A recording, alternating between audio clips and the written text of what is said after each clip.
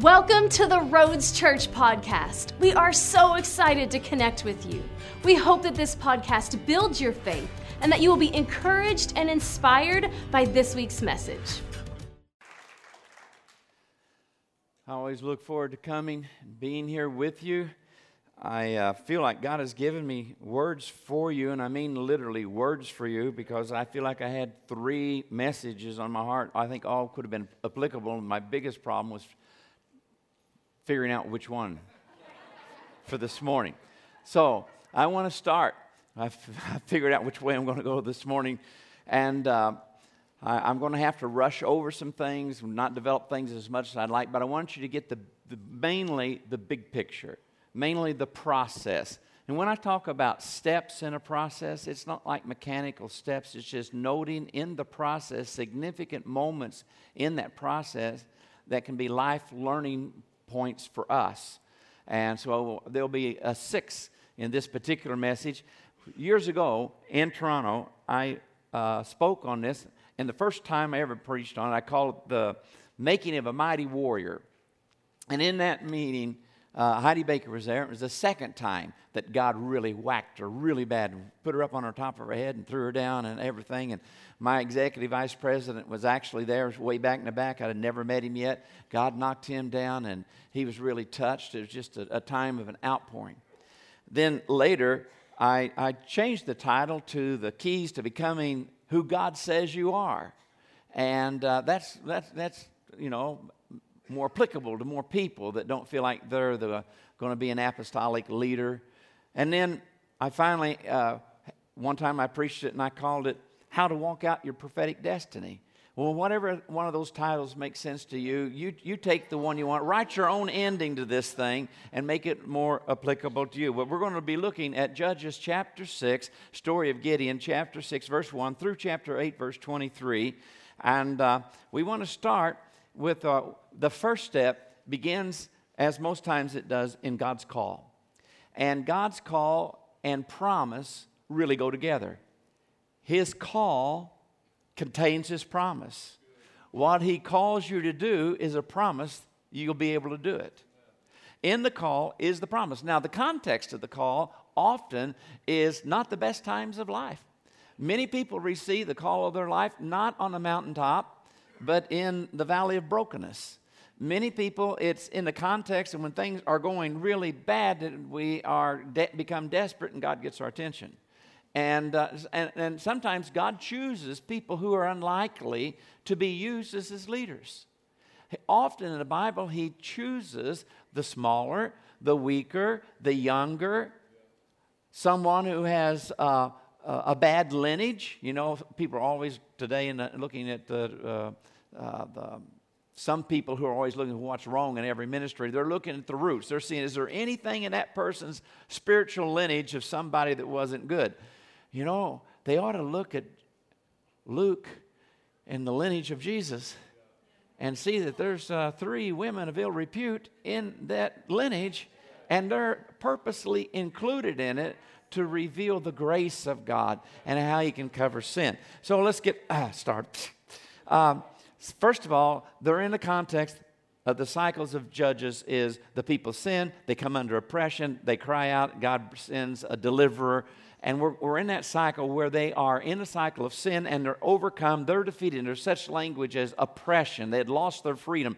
There's great economic consequences to their sin. Everything they have is being taken away from them by the Midianites. And that leads them to pray and to call out to God. And God responds. And in God's response, He sends them a prophet. And the prophet explains what's wrong. The prophet says, here's your problem. And when we look at it, we see that he says to them, the prophet said, this is what the Lord, the God of Israel says, I brought you out of Egypt, out of the land of slavery. I snatched you from the power of Egypt and from the hand of your oppressors. I drove them from before you and gave you their land.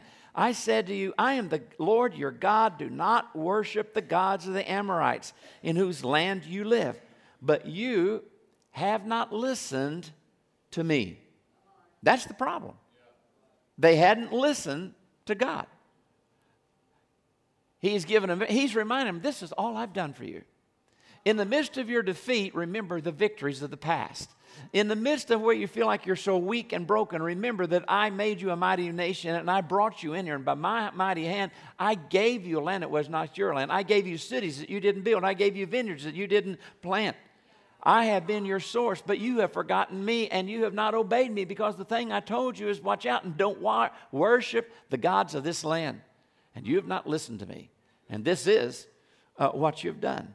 Now, it's really interesting to know that the problem is, the reason why they're having this problem is the syncretistic worship of trying to worship God, but also worshiping the gods of the land, which was supposed to, in their understanding, make the land more fertile as an agrarian society. You have not listened to me, and their lack of listening to him is part of the problem. Now, when the angel of the Lord came and sat down under the oak at Ophrah, and that belonged to Joash, and Gideon is in that area, and he's hiding in the wine press. You know the story. Many of you may not know the story, most of you will. But anyway, the point I wanted to get to was Gideon asked God a question, and he says in verse 13, if the Lord is with us, why has all this happened to us? And where are all his wonders that our fathers told us about? So they're living in a context the miracles have ended. They're living in a context, the supernatural aspect of the presence of God is not with them, but it had been with them. When the presence of God and the miracles and the healings are not present, and they were in the past, it's not that God that's moved, it's we have moved. It's not a problem on God's part, it's a problem on our part. And in this day of hyper grace and with no emphasis on confession of sin, and in this abusive heresy of hyper grace that says you should, even if you confess sin, it means you don't really have faith in Jesus, your Savior. The Bible, from one cover to the other cover, is a Bible that calls us to repentance. It's a Bible that calls us to forsake those things that stand between us and God. It's a Bible that not only talks about justification, but talks about sanctification. It's not only about imputed righteousness, it's imparted righteousness. It's a God that wants us to live in victory, not defeat. And when we forget that, we'll make shipwreck of our faith. And some of the very people who have been teaching this message are no longer walking with God today. And one of my son-in-law is a friend of one of them, and that young man who's been teaching this hyper grace message, he's not even walking with the Lord anymore. And many of the ones who have been teaching it, they've gone on to universalism and just saying, hey, it doesn't matter, everybody's going to heaven and nobody's going to hell. That's where it's ended for many people. There's a lot of oppression and weakness and defeat. That's our fault, because we have departed from the faith and have created a new Gnostic gospel that has forgotten the part about repentance and confession of sin. So, one of the things that's interesting, in this call, the angel of the Lord, and then many people believe the angel of the Lord is always a reference to the a theophany of the pre-incarnate Son of God. That was Jesus himself as the angel of the Lord. Many people believe that. Many scholars believe that as before his incarnation. It's still the second Son of the Trinity, or Son of God of the Trinity. And it says, came to him, and the angel appeared to Gideon, and he said, the Lord is with you, mighty warrior. This is the call. The Lord is with you, mighty warrior. Now, is it because he's had all these wonderful experiences with God? Absolutely not. I don't think he'd had any. This is first one. Is it because he's walking in holiness? No, it's not. Is it because everybody in the elders have been looking, that's the next leader we're going to raise up? No, it's not. It's because God sovereignly chose to pick him with all of his faults and saw in him what he didn't see in himself. We need to have the eyes of God, because anybody can see what's wrong with somebody, but it takes the prophet eyes to see what's potential in them and what God can do through them, and God's heart and knowledge of what he would want to do. So don't think you're a prophet because you can put this bad thing's going to maud God. God's going to get you for that. Think of the prophetic when you really see something, how you see the potential of what God, you see the heart, you see past the hurt, you see the ability that's there. But the call is, the Lord is with you, and he calls him a mighty warrior. And he must say, you're looking at the wrong person. And then in verse 14, the Lord turned to him and said, because he's complained, Gideon, he just can't believe this is really happening. And the Lord says to him, turned to him and said, verse 14, go in the strength you have and save Israel out of Midian's hand. Here it comes again. Am I not with you? Am I not sending you? Here is the call. The promise is in the call. The promise is, this is what God said he wants to do. When we forget our destiny, our call, our mandate from heaven as an individual or as a church or a movement, when we forget that, we forget where our power and our assurance is rooted in, and when we start looking away from him and to ourselves, we can become insecure. We can see all this. I don't see how this is possible. If it was possible to do in the natural, it wouldn't take any faith. If it was possible to do in the natural, some of the calls and visions and dreams and destinies that God may have on you as an individual or upon this local congregation, do not limit what God can do through you when you are consecrated and when you are hearing him and obeying him and believing him. So there is this wonderful promise from God that has been given. And Gideon says in verse 17, right after he had this word, and then he says again, the Lord answered, I will be with you, and you will, he didn't say might, strike down all the Midianites together. Now, that's another time, like a short period of time. That's the second time, plus he's called him, and he called him. He said that to him right after he said, well, I'm the least, I'm a runt. And I'm from the smallest tribe. I mean, you've got the wrong guy. We don't have the resources. I have no military experience at all. I'm hiding in a wine press. I don't even know how to use a sword, probably. God, it can't be me. And God just says, hey, I will be with you. And you will strike down all the Midianites together. That's God's promise. Now, then, in light of that, Gideon basically says, give me a sign. It's just kind of like, am I going schizophrenic? Am I having a bipolar delusional moment here? Is this my imagination? Is this God? Is this, what is going on? Is basically, he's confused. And so Gideon said, if now I have found favor in your eyes, give me a sign. A lot of people say we shouldn't ask for signs anymore. I think God understands human beings are human beings, and sometimes some of us need signs. And I don't think it's lack of faith to ask for a sign.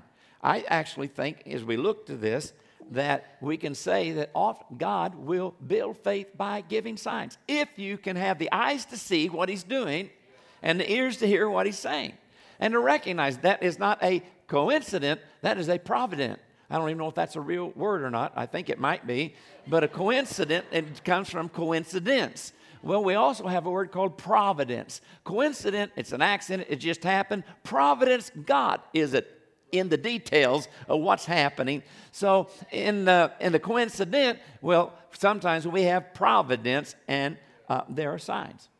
I know that in my life that there were these signs that I asked for when I was at midnight at the First General Baptist Church in McLeansboro. Midnight in October, right before I was called to preach, a few days before. I'm asking I asked for 3 different signs, but one of them was, Lord, show me a sign. I'd been reading Exodus and reading about the burning bush. I'd been reading about that. And I went, as midnight, wind's blowing. I went to look out the window, and I went through the window and looked, and there's this tree on fire.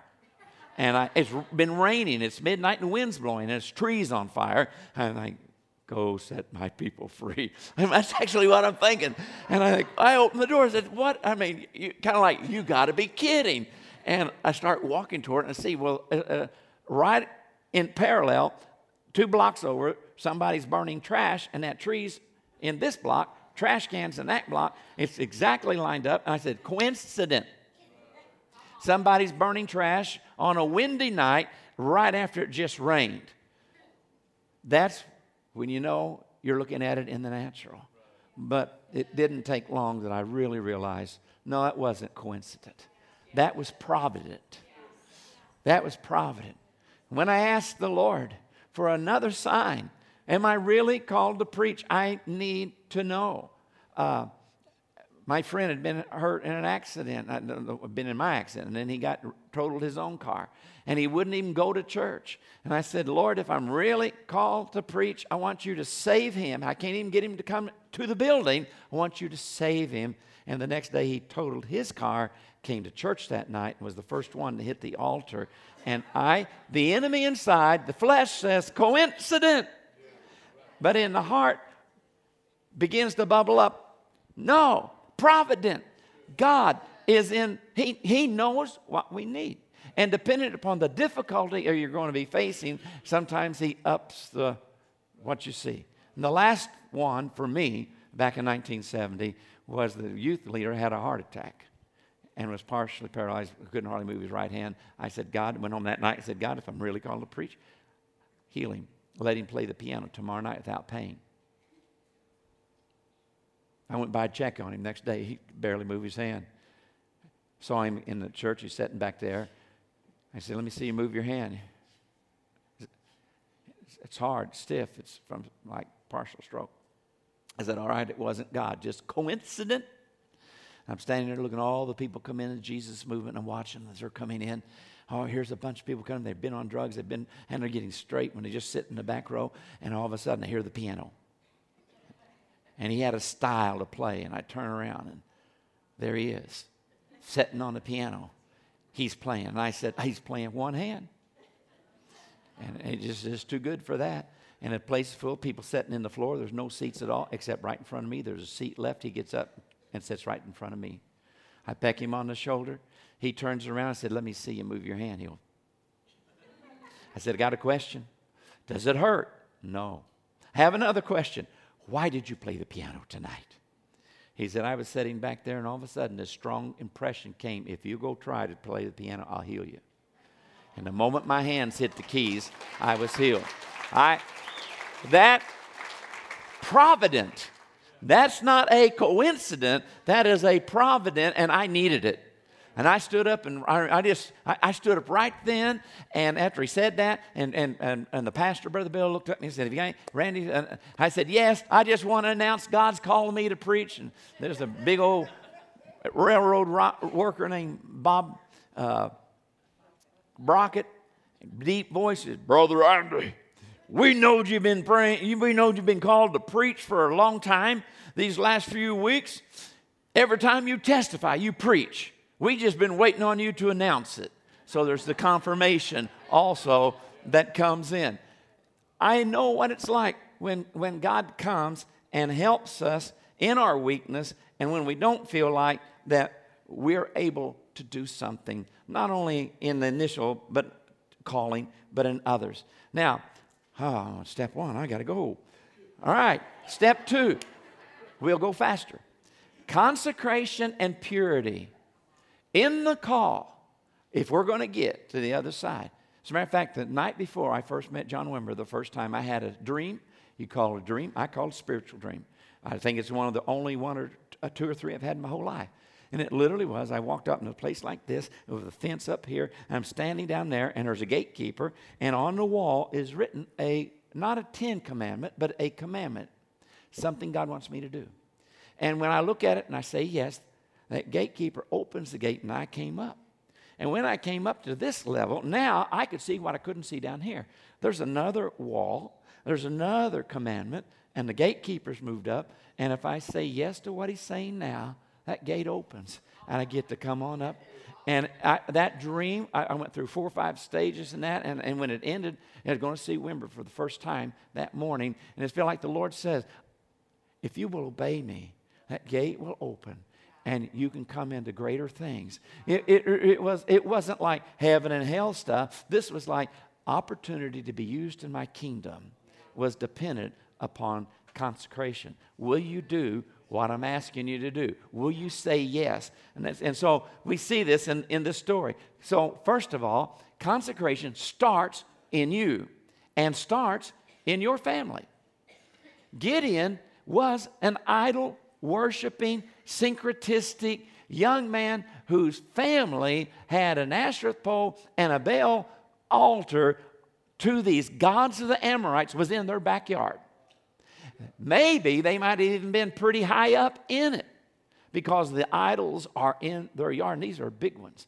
And the Lord goes after, that's the first thing he goes after. I'm going to go after the idols in your life.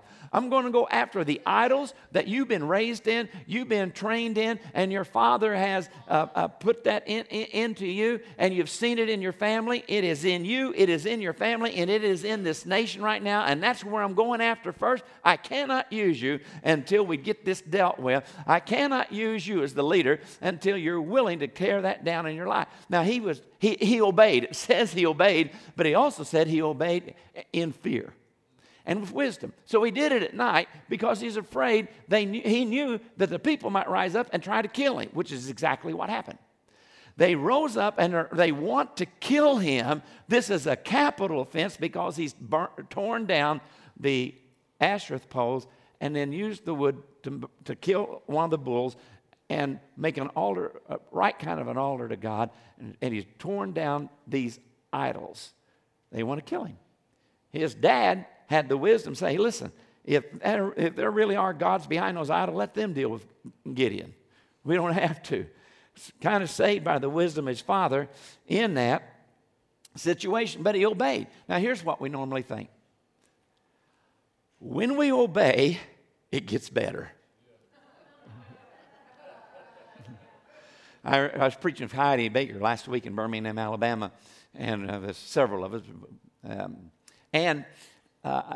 As she was talking, I gave her this prophetic word. Do you want the nation of Mozambique? She's weeping. She's the most powerful experience she's ever had in her life, 7 days a night. It had to be carried in, carried out. And do you want the nation of Mozambique? She's crying, yes! And she was ready to quit. She's so exhausted and tired. And I said to her, God is going to give you the nation of Mozambique. You're going to see the blind see, the deaf hear, the lame walk, and the dead be raised. And that's when the fire and the power hit her so powerfully. What most people don't know, they've heard that story. What they haven't heard is the next 18 months, it was the opposite that happened. For 18 months, first of all, she lost $1 million of money that had been promised to them for the orphanage work they were going to do. And all she had to do to keep that million is quit talking about what God did to her in Toronto.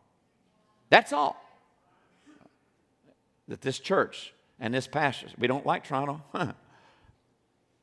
They didn't like me either. But if you'll stop talking about what happened there, you'll get to keep your million. So we can't stop talking about what God's done and what he did. So they lost $1 million. They lost the buildings they had built. The government came in and confiscated them. Her health, she loses it. She gets MS. Her husband gets cerebral malaria. Her daughter, Kristen, gets malaria 3 times. And she's praying for every blind person she meets, every deaf person she meets. Nobody's getting raised from the dead. Very few people are even getting healed. But none of these miracles are taking place. And for 18 months, it's the opposite. It got worse. But she persevered by faith in the prophetic word that was backed up by God's power. It was the sign she needed. It was the sign that gave her the kind of faith that all hell could not rob her of. Because I asked her, could you have sustained your faith in the midst of everything that was going wrong? She said, if it hadn't have been for the power that backed up the word, I couldn't have.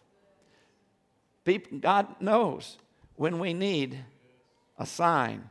God knows when we need to deal with stuff in our life. So as you're getting ready to step into an even greater glory and power and growth and significance, as we get closer, I believe that God will begin to say, I want to deal with this. I want to deal with this in your life. I want you to be able to hear better. I want you to be able to see better. I want you to be able to sense my presence better. And God's able to do it. So, next slide. After the call and the promise and the next step, which was the consecration, moving toward purity, came a crisis. The crisis that also led to this time of prayer. So in verse 33, when we're looking at chapter 6 now, 33 through 40 is this what I call crisis and prayer place. In verse 33, this is right after he's obeyed. Then it says, I like this in the NIV. It starts out with the word now. He's just obeyed. He's cut down the Asherah pole. He's made the altar. He's killed his dad's bull. He's done exactly what God said. Now God bless me. But it says instead, now all the Midianites, the Amalekites, and other eastern peoples joined forces and crossed over the Jordan and camped in the valley of Jezreel. It gets worse. Now he doesn't have Midianites. He's got 4 nations coming against him. The oppression is going to be worse. The numbers of people, it's worse. It's worse than it was before. The devil doesn't lay down when you go to battle. When you begin to take on the enemy and come against his camp, there is a counterpunch. But greater is he that's in us than he that's in the world. The victory is ours. We are not to be the beaten down, but we win by our faith. And there is this issue that God knew, before I use you, before you go in against all that's about to come to you, I got to do a little house cleaning and a little backyard cleaning in your situation. So I like this. Now, all this problem's coming, but this is what's so great. Many of us want the then before the now. Many of us say, fill me, Holy Spirit. Fill me, God. Fill me, God. But we haven't cleaned out the backyard. We haven't obeyed. It's interesting to note when the filling came. Verse 34 starts with then. 33, now all these people start coming. Then the Spirit of the Lord came upon Gideon. When did the Spirit of the Lord come upon him to be able to do this? When the enemy's coming against him, the Lord comes in. When the enemy comes in like the flood, the Lord raises up a standard. And so he blows and he summons the people together. And as they are coming together, we have this, the basic result is obedience resulted in a greater problem, more enemies, warfare, but it also brought, then the Spirit of the Lord came upon Gideon. And then, in this passage, there's an unusual strategy of God. Now, I don't have time to go into the sign of the fleece dry and the fleece wet. But I want to talk about the paring down. The God strategy was odd. God's strategy was, I forgot what it was over here, 120,000 swordsmen that had fallen, and 10,000 or 15,000 had left and had ran. So you got at least 135,000 people coming against you. You got 135,000. That's a huge army. And so when they first start out, the odds are 4-1. The odds are 4-1. Then God pares it down. And he says, if they're afraid, tell them to go home. Well, if you're going up to 4-1 odds, somebody would be afraid. And so they go home. He said, if you're scared, go home. Now we're down to 12-1. Now, if they drink water the wrong way out of they licked it like a dog or drink it out of their hands, that's going to make another division. And then we're down to 12-1. And then there's even, he says, now you still have too many. And he pares it down to 300. Now we're down to 416-1 odds. Now, this is where it gets real interesting. I'm not just amazed at Gideon's faith. I'm more amazed of the men who followed Gideon, who didn't have the angel of the Lord show up. Didn't have the angel of the Lord show up. And by the way, it's significant that he came to understand, he's seen the Lord face to face in that offering that was a meal with unleavened bread. I think if you have eyes to see, you can see the significance, because in America, the greatest revival, second greatest revival we ever had, the Second Great Awakening, was born out of communion service. There's been, when Wesley was taking communion at 3 o'clock in the morning, is when the Holy Spirit fell. There are these moments where God really wants to meet us with His presence, and we need to be expectant of these times of visitation. And so the issue is, why would these guys follow him? I mean, Gideon is the one who has heard, I will deliver you. And that's where it's very important that your leader, Pastor Chad, your leaders, know we've heard God. And they can declare it with faith. It is the declaration of leaders who've been with God and who have heard God, seen what God, and knows what God wants to do. It gives them an authority that encourages and empowers and causes faith in the followers around them to believe. And it's really interesting. You're believing and following with less of the personal firsthand experience that the key leaders had. Now, I want to say something. Even though this is so supernatural, this is very important. There's a difference. There's two types of calls in Scripture. The Apostle Paul is blinded and knocked down, provident with Ananias. Miracle, gets his eyes healed and gets filled with the Spirit. Jesus appears to him and gets his revelation from Jesus about his gospel. Because you read chapter 11, chapter 12 of 2 Corinthians about all his sufferings and what he did and ultimately martyrdom. He had a huge call and a huge challenge.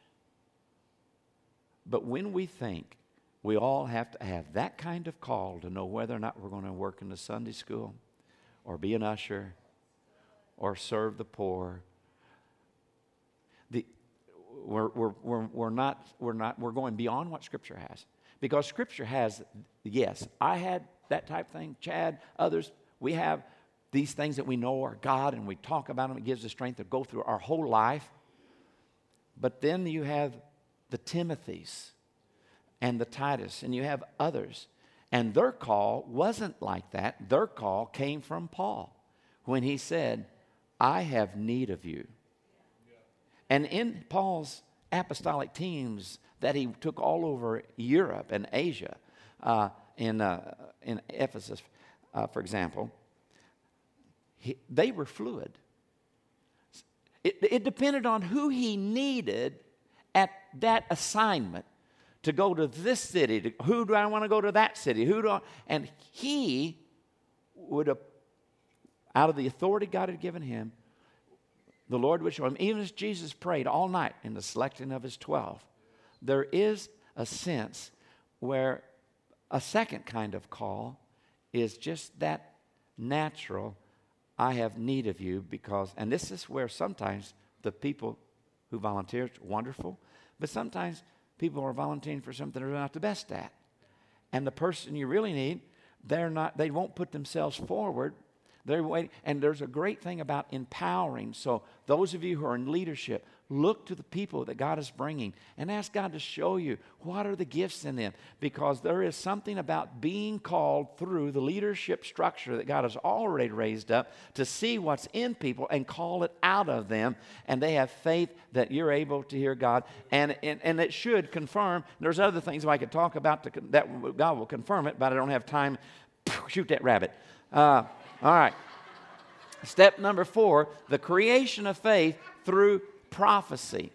Now, in the latter part of verse 8 of chapter 15, in the latter part of verse 8, now the camp of Midian lay below him in the valley. During that night, the Lord said to Gideon, okay, we got communication going on. It's during the night, and the Lord says, get up, go down against the camp, because I am going to give it into your hands. Now, how many times has God had to repeat that initial thing? I'm going to do this. I'm going to do this. I'm going to give it into your hands. I'm going to do this. Gideon, It's going to be me. I'm going to use you, but I'm going to back you. I'm going to do this. In the call is a promise.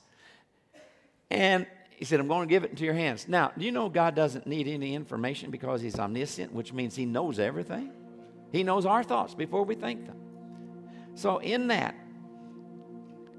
he says, God says, if you are afraid to attack, go down to the camp with your servant Purah and listen to what they are saying. And afterward, you will be encouraged to attack the camp. Isn't that a weird word? So Gideon and Purah, they go down close enough to the enemy's camp. How big's that army? 135,000. What's the likelihood that you get close enough to hear a conversation of two soldiers? And out of 135,000 people, you hear one of them say, I had a dream last night. This barley loaf came down and hit our camps. And the other pagan, the other unbelieving pagan said, well, that can be surely nothing than Gideon. And it basically says he's going to give him the victory. What would that do for your faith? What I'm talking about here is timing. The devil's not also in the details. Devil's not, you hear that saying, the devil's in the details? God is in the details. And my daughter-in-law the other day was talking to my wife and said, you know, it says the devil's in the details, but D's in the details. My wife's a very detail-oriented person. God is in the details, in the timing. And so and what happens is this prophetic word, this prophetic dream, it's like before I went to Toronto, I'm scared to death God won't use me when I go to Toronto, and God has a guy call me at 10 o'clock the night before, doesn't know I'm even going to go, and gave me this word. Do not be afraid. I will back you up. I want your eyes to be open to see my resource for you in the heavenlies, even as Elijah prayed to Gehazi's eyes to be open. And don't become anxious, because when you become anxious, you can't hear me. He didn't know I was going to Toronto the next day. It gave me faith. There were other words and times and seasons where they came that I needed. Times in the valley. You know, I don't need a prophetic word to go forward when everything's going great. I need the prophetic word to go forward when it seems like it's not going great. I need the prophetic word to go forward when it's really getting tough. But God is faithful. Now, there was this divine appointment. God works in these providence, and the interpretation of the dream caused him to have great faith. So let's go to the next one. Conflict and power. As a result of this, they have this great battle. It's a weird strategy. They're going to they're going to break their lights, going to hold up their torches. You know, some of the generals must have thought, okay, the way we do this surprise attack. And he says, no, we're not going to surprise them. Matter of fact, we're going to shout, and we're going to, and by the way, one of the first things he did is an act of worship. Right after he heard that, he went back and worshiped. He just went back and worshiped. And his prayer and worship, you'll find that through this. He said, we're going to hold up a torch, which is going to make them a target, and we're going to shout. But what God did then was cause the army to go into confusion. They began to kill each other. And the army was routed. It was one of the greatest, to this day, the Israeli army, this is the greatest story in their history. And they still are talking about the miracle of this battle. To this day, it's still honored that God acted on their behalf. The first act in verse 15 of warfare is worship. And the second act of warfare is declaring your faith of what God has told you. So he got up and he said, the Lord has given the Midianites into your hands. Now he can say it. Now he has so much confidence that he stands before his people, and what he's heard, he now tells them. What I've heard from heaven, I now have enough faith to believe it. I'm telling you, he's given us. The Midianites have been given into our hands. And there's a great power. And then lastly, it's what I call crisis and passion. And chapter 8, verse 22 and 23, and then we're going to pray. The Israelites said to Gideon, rule over us. Now this is after they've won the battle. They pursued, and by the way, they're the ones that they got the enemy en route, and what happens? the rest of Israel comes out and joins them and starts fighting. And then they start complaining. Here's the crisis. This man, Gideon, who won this battle, who's defeated the enemy, his brothers are mad at him. His fellow tribesmen, leaders of other, why didn't you call us sooner? And they're putting him down. And he's humble, and he just said, you know, we're nothing compared to you, so to speak.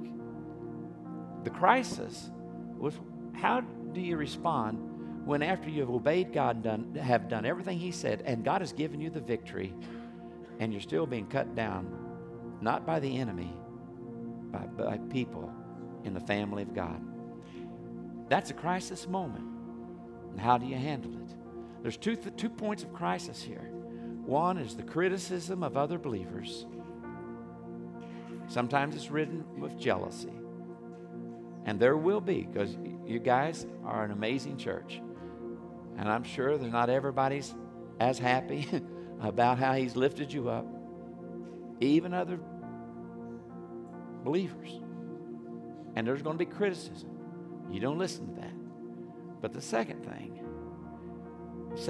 part of this crisis is when well-meaning people who, it didn't come now from the people outside, it came from His own people.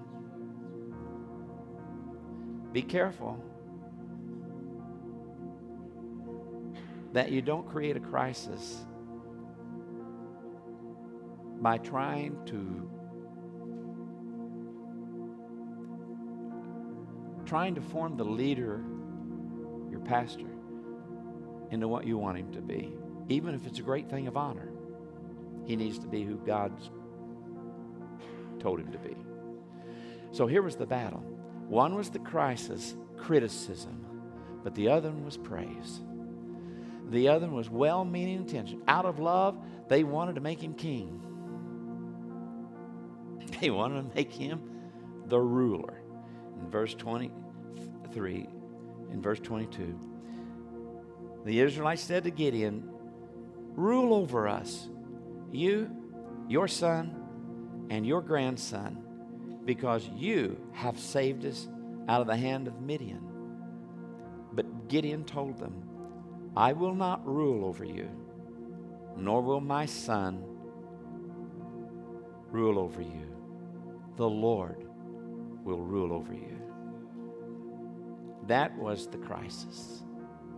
And he won. He was not defeated by criticism, and he was not defeated by well-intended praise and trying to ask him to step into something. God didn't tell him to do that. As you are stepping into this real sense of God is making you an apostolic resource center, not just a good local church, but an apostolic resource center, there's going to be a lot of battles you'll have. There's going to be a lot of battlefields. There's going to be a lot of cities to take, as Gideon and Joshua's going in. But listen to God. Look to your own backyard first, and into your family, into your life.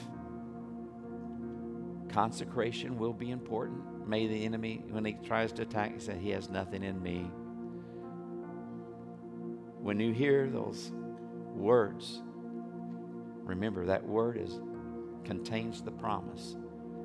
I can stand before you, having been in 54 nations, and hundreds and hundreds and hundreds of different countries, different times. I mean, it was not likely that would ever happen. But as we have just tried to listen and obey, God has done what is exceedingly abundantly above anything I could have asked or imagined. I believe that God has a great intention for Southern Illinois. I believe, actually, this is my opinion, 35 years ago, we were standing at Kadesh Barnea as a church of this area, and we were invited into a land of promise. And some could only see giants. Some could see the Lord will give us the victory. A generation has almost gone by. And the original intent of God to bring revival to this, not just community, but region, is still there. And now, may it be like this is the generation that is going to cross over and going to obey and is not going to be afraid. It is a significant time in your life. God has victories He's got prepared for you. Let us pray. Father, in the name of Jesus, we just say, look at our hearts. We want to say yes. We want to say yes. We want to be people of faith. We want to know the difference between a provident and a coincidence. We want to know and be able to see you when we break bread together. And we pray in the name of Jesus, Father. Thank you for listening to this week's message. If you enjoyed this podcast and would like to give, please visit us at theroads.church. To stay connected, follow us on Facebook and Instagram. You can also subscribe to our YouTube channel to watch our latest sermons.